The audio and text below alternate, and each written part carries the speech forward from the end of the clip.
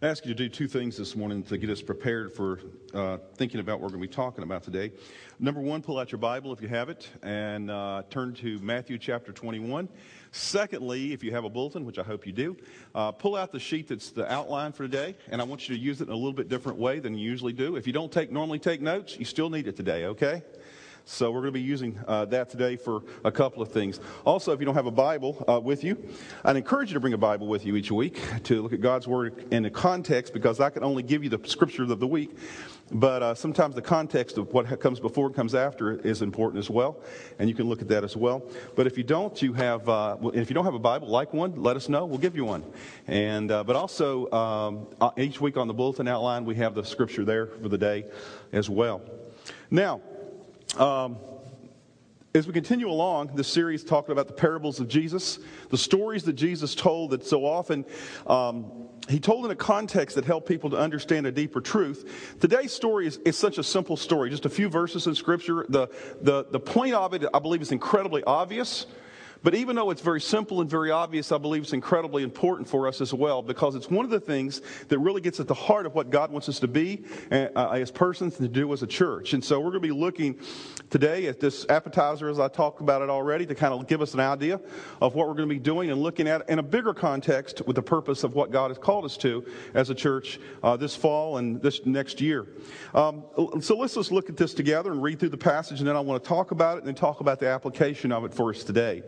In Matthew 21, beginning with verse 28, we read these words. It's called the parable of the two sons. What do you think? There was a man who had two sons, and he went to the first and said, "Son, go and work today in the vineyard." "I will not," he answered. But later he changed his mind and went. Then the father went to the other son and said the same thing. He answered, "I will, sir." But he did not go. Then he asked this question: which of the two did what his father wanted?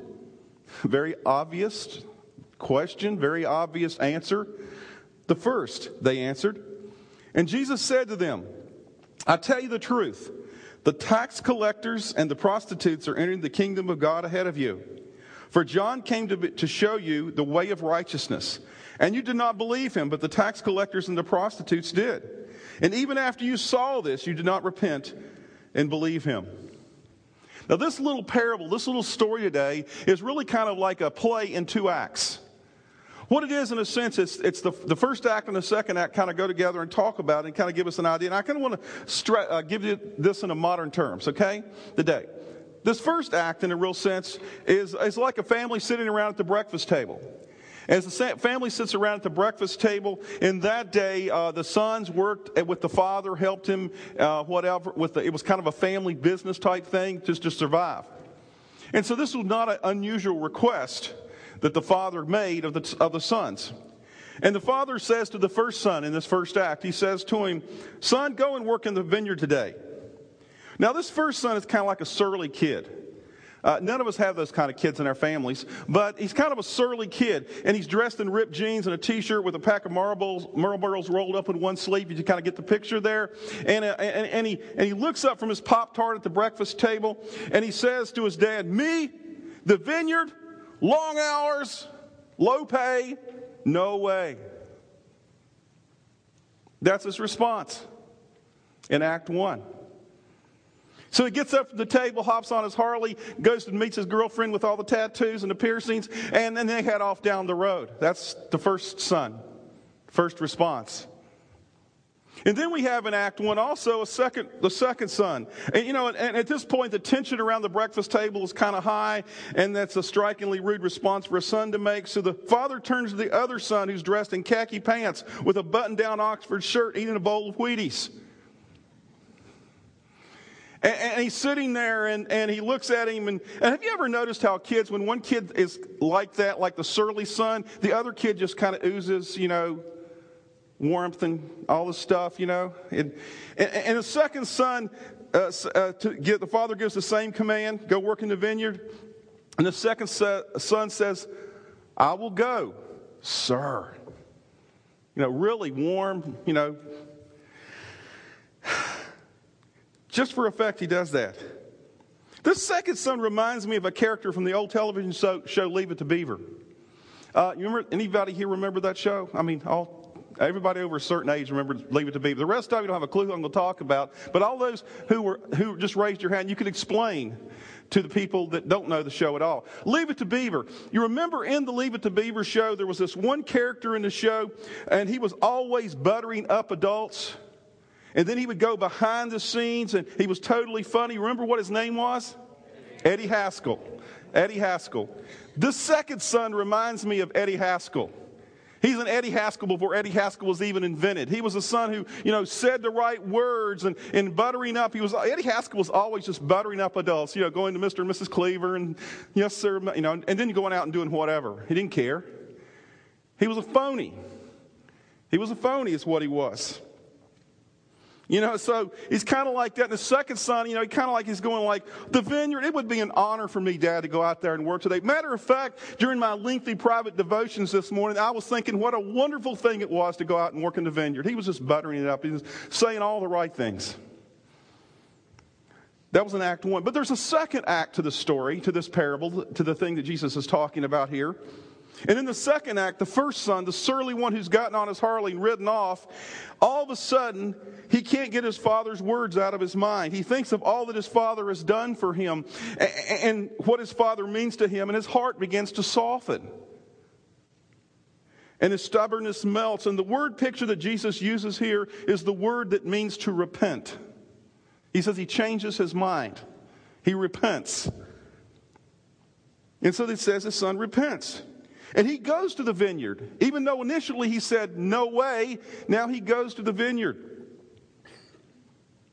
And probably the dad's hugely surprised because he didn't think it's going to happen. And his dad's working in the vineyard, and suddenly the number one son shows up, and the dad thinks, well, that's the last person in the world I thought that would be here today. You just never know. But then the father notices something else. Number two son is not there. The son that said all the right words, the son that buttered him up, the son that had all the, that initially seemed to be the one who was compliant, he doesn't show up. Eddie Haskell just doesn't show up that day. He said all the right words, but he doesn't show up. And he never shows up in the vineyard. He was so cheerful and compliant and knew all the right words to say. But the problem was, as the evening wears on, it becomes clear he never intended to do what he said he was going to do. He decided to do his own thing. He was just blowing smoke the whole time.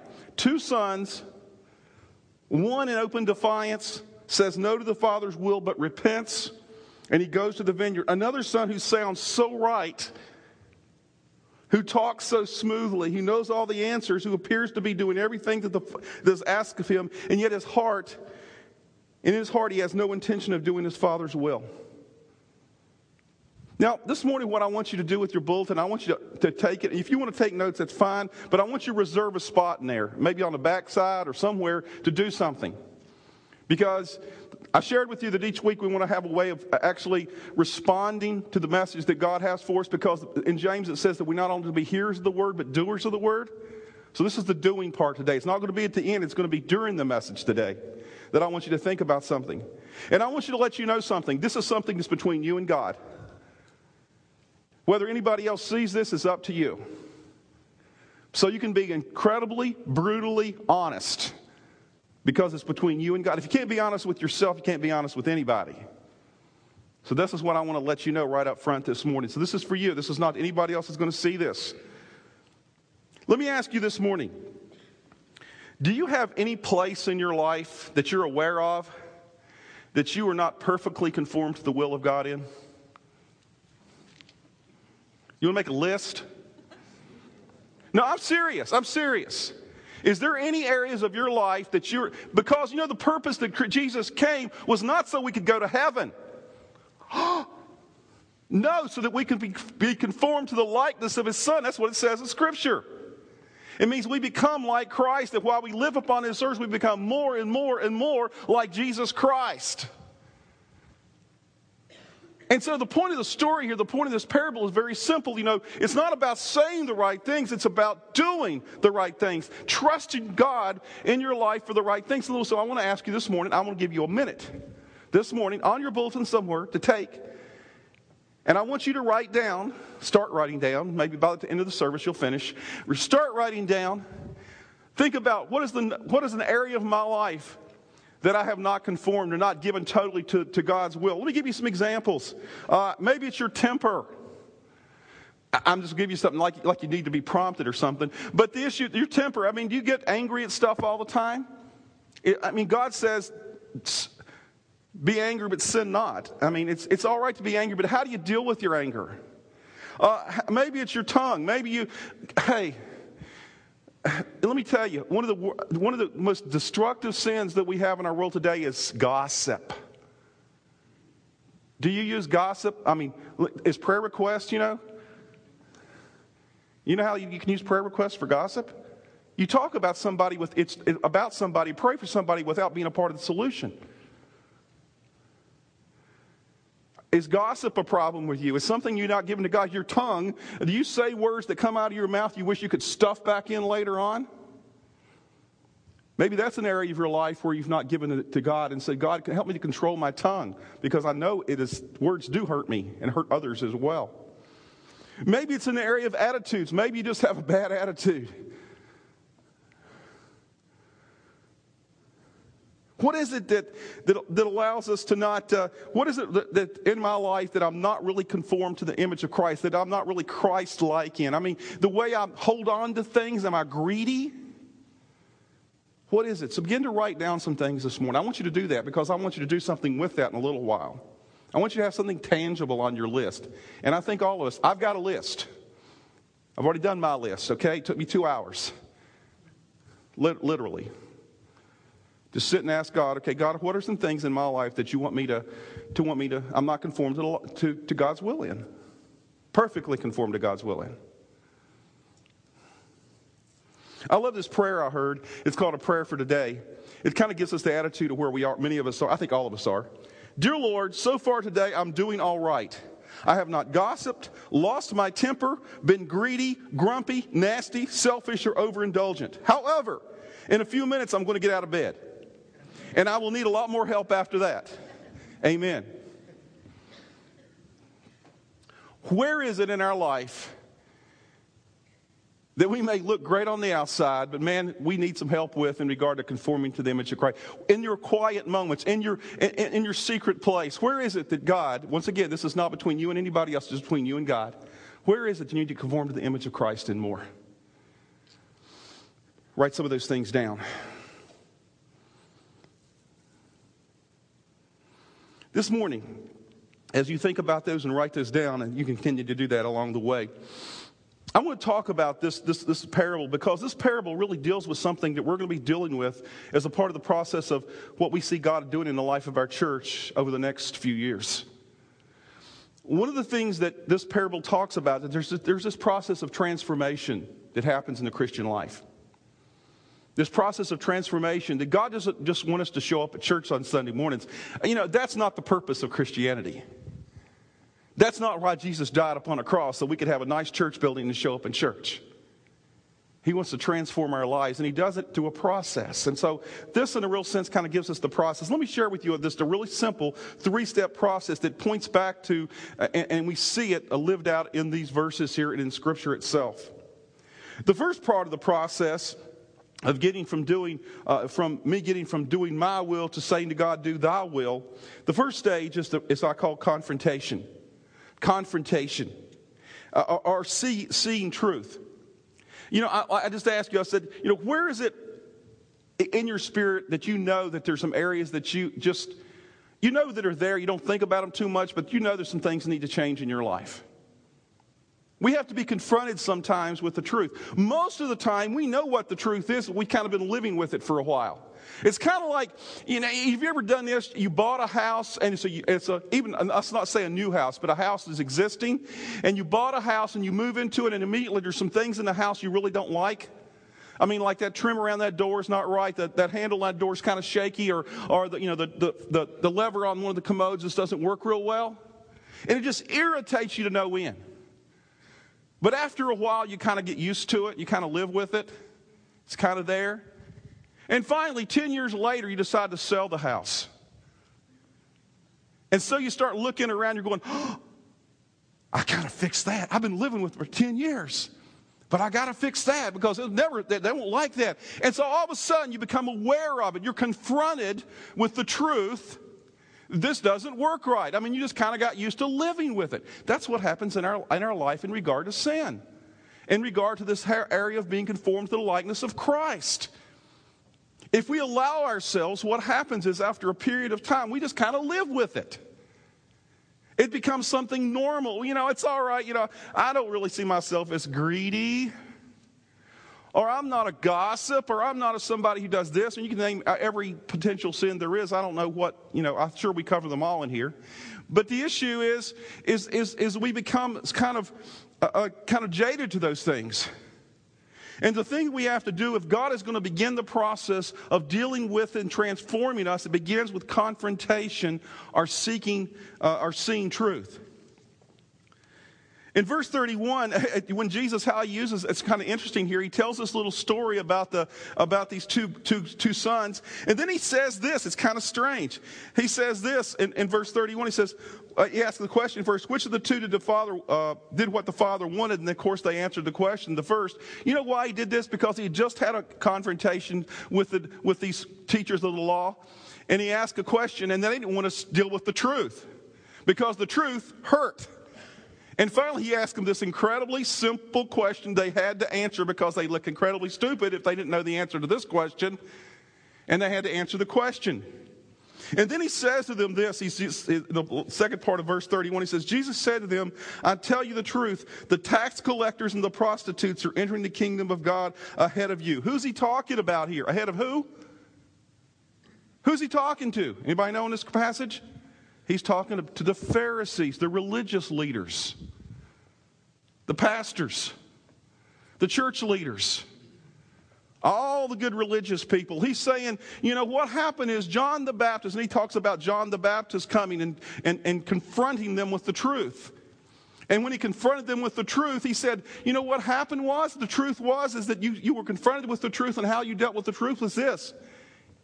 It didn't change you one bit. You just went on your merry way. But the prostitutes and the tax collectors, they responded. They repented.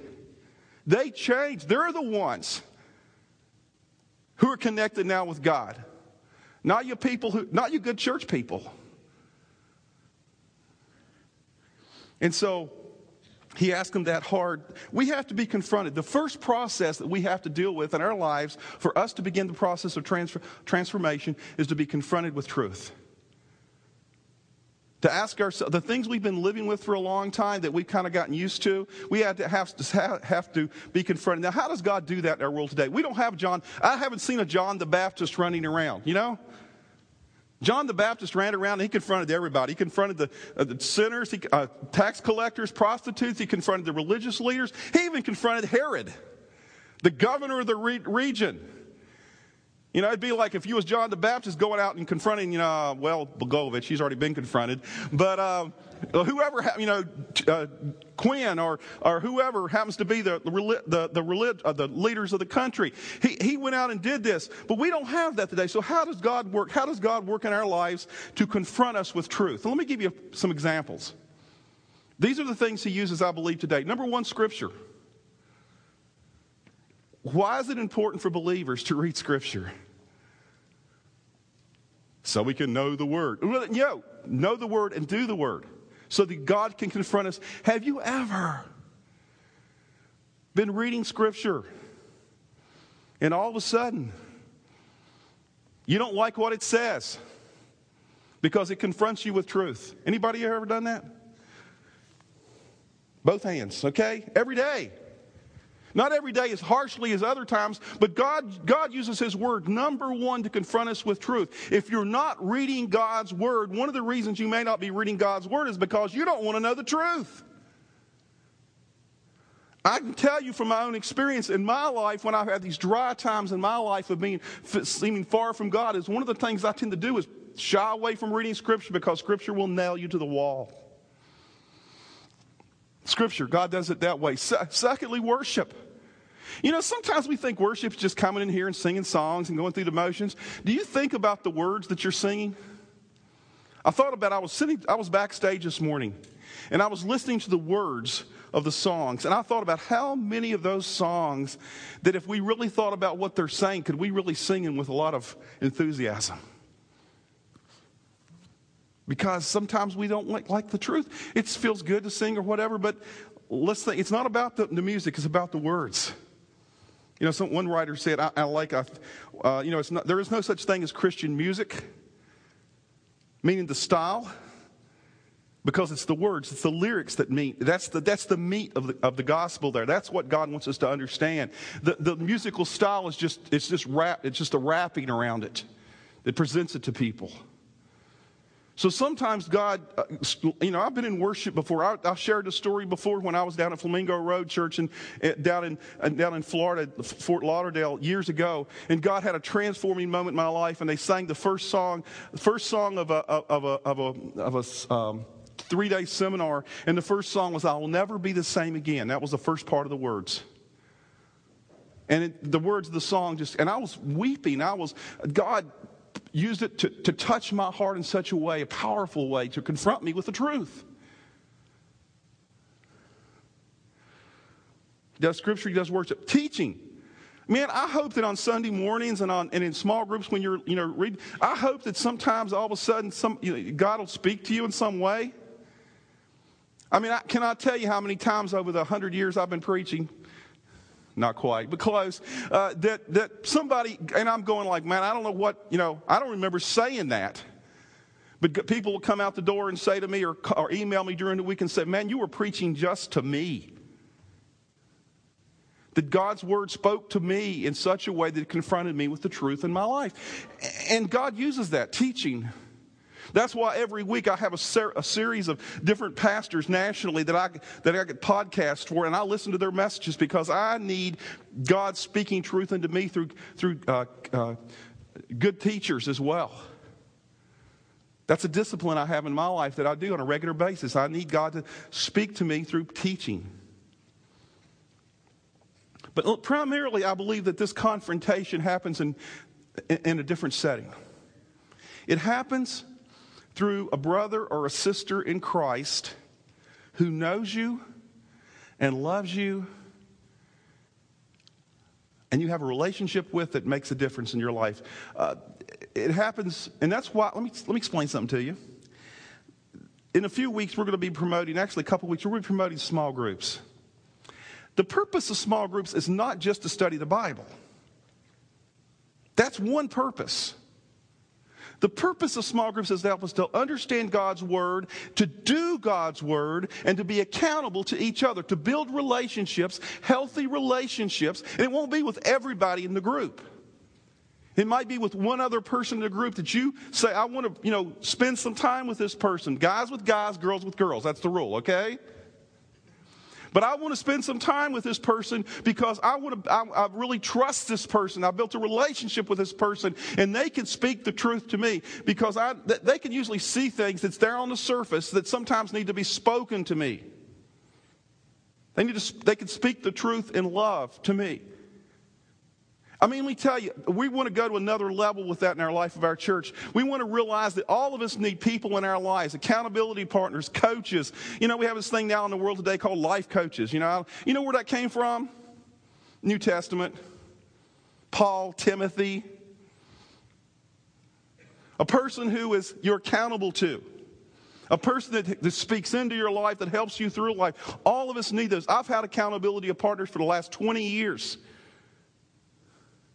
Because I need somebody to look me in the eye and say, I love you, but. And then they'll speak the truth. They'll confront me with the truth. And we believe that's something we need to go to another level with in the life of this church. Every person here needs to have that kind of relationships with people, whether it be through a small group, an accountability partner, some kind of a process of coaching, whatever it may be. So the first step in God working in our life is this whole thing of confrontation. The second step I have to go through these pretty quickly, is this. It's the whole idea of, once we see confrontation or see the truth, the second stage is a response, or the act of saying yes. The act of saying yes. I mean, you can be confronted with the truth all day, but if you never say yes, I mean, the two sons, both of them were confronted with truth, right? The first one said no, but then turned around and said yes. The second one said yes, then turned around and said no. Which one really said yes? Is that a trick question? No. You know, the first one's yes was a no, and one's no was a yes, eventually.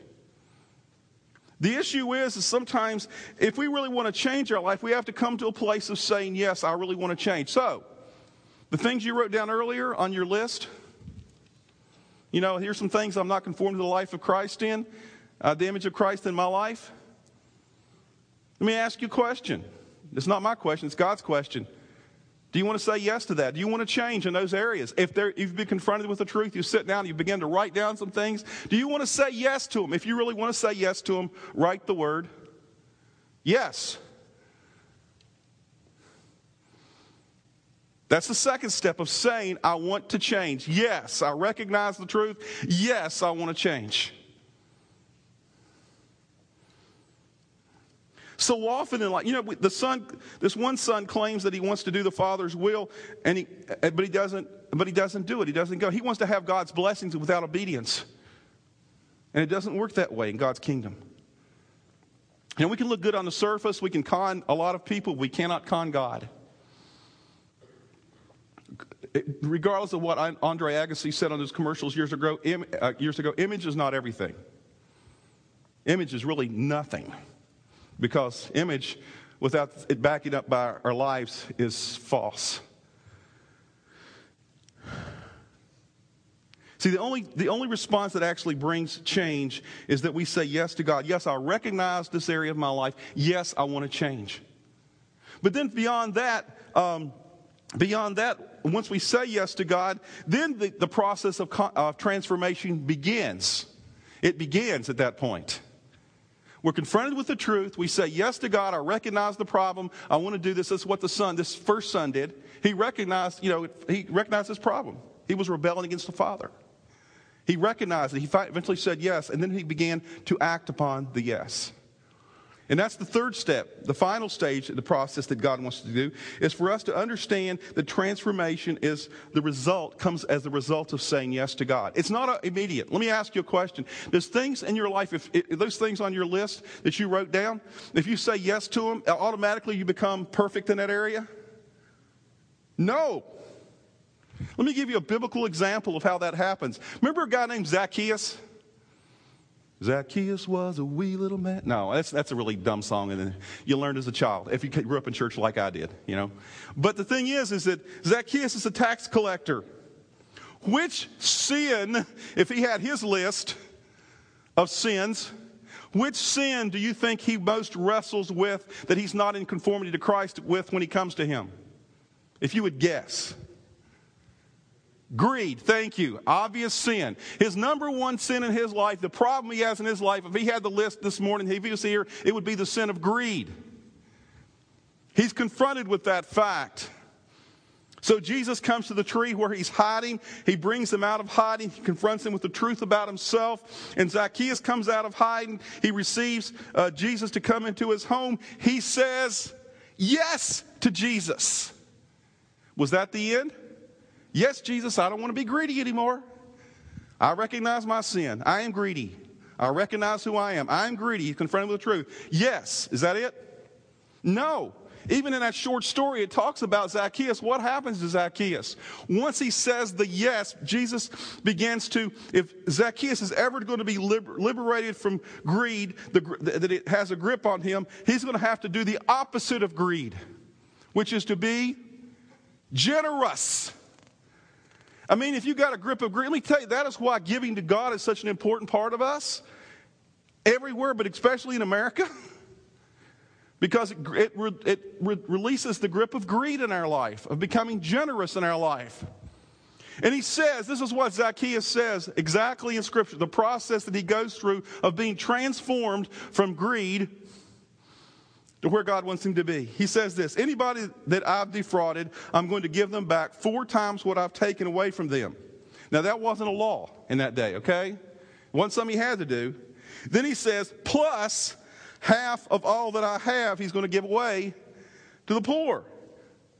In addition of paying people back 50% of his possessions, he's going to give away to the poor. That's a fairly radical plan to deal with his greed. But let me ask you, do you think once he began to do that, do you think it began to break the grip of greed in his life? Being generous will break that grip in your lives.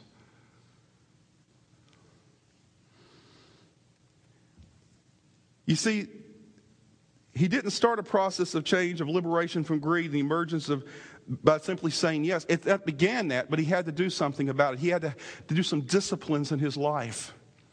One of the things that we believe that we must do in the life of this church is to help each one of you evaluate where you are spiritually. To have a coach in your life who will help you do that and you make yourself accountable to. And then what you'll do is we want to begin to, all of us need this. And then to ask, okay, what is the next step in the process of being transformed to the image of Christ? What are the things that I need to do along the way? Because all of us are at different places in our life spiritually. But we need to have a more cohesive process, a clear understanding of what needs to be done. And so we believe that's going to be our next step. We're going to flesh that out a lot more this fall as we talk about this as one of the big steps in the life of our church. We're going to talk about a process that we want to take all of you through. And anybody that comes into the life of Great Oaks, a process of regular evaluation and regular asking yourself, okay, where is it in my life that I need to grow? Where is it that I'm not conformed to the image of Christ? And where is it do I need to take the next step, the very tangible next step? And then have some way of helping to follow you up in regard to that as well. All of us need that accountability.